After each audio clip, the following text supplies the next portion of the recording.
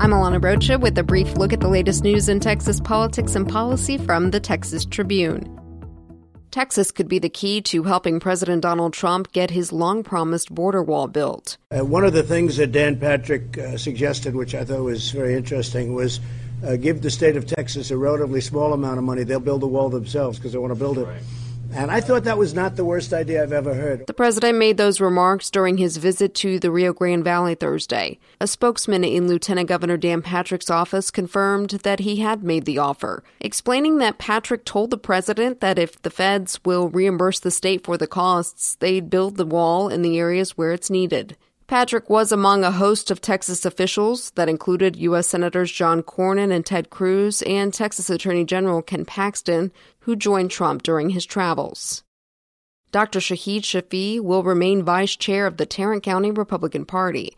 County party officials rejected attempts to remove him because he's Muslim. The 139-49 vote in his favor Thursday night came after the state's top Republican officials denounced the failed move to oust the trauma surgeon.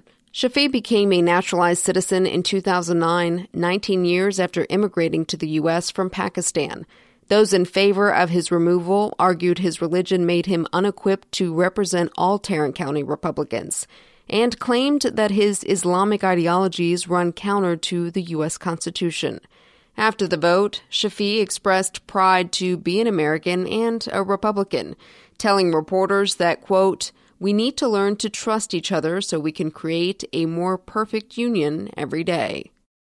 Now to the state capitol, where, once again, the disparities between the makeup of the legislature and the people they are elected to represent are stark. The Tribune's Alexa Ura and Darla Cameron analyzed the demographics in the chambers and concluded that in a state where people of color are in the majority, almost 2 out of every 3 lawmakers are white, and not even a quarter of them are women. In fact, when House members were sworn in Tuesday, there were more men named John than there were Republican women. See our illustrated breakdown now at texastribune.org. In our new podcast, Point of Order, Evan Smith asks Dan Huberty, chairman of the House Public Education Committee, what it'll take and what it'll cost for state lawmakers to solve the state's most intractable problem. Subscribe to Point of Order wherever you listen to podcasts. Former San Antonio mayor and former HUD Secretary Julian Castro is expected to make his run for the 2020 Democratic presidential nomination official this weekend. Look for live coverage starting Saturday morning at 10 on texastribune.org. I'm Alana Rocha with the Texas Tribune. You've been briefed. Do you enjoy this podcast? Is there anything you'd like to hear more or less of here? You can help us make this podcast and the Texas Tribune better by taking a few minutes to take our annual survey. Visit texastribune.org/podcast survey. That's texastribune.org/podcast survey, one word, to take the survey.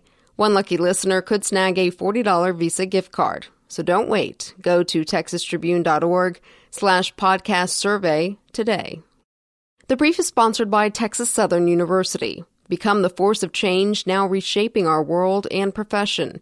We educate all of Texas. Join us at the Barbara Jordan Mickey Leland School of Public Affairs at Texas Southern University.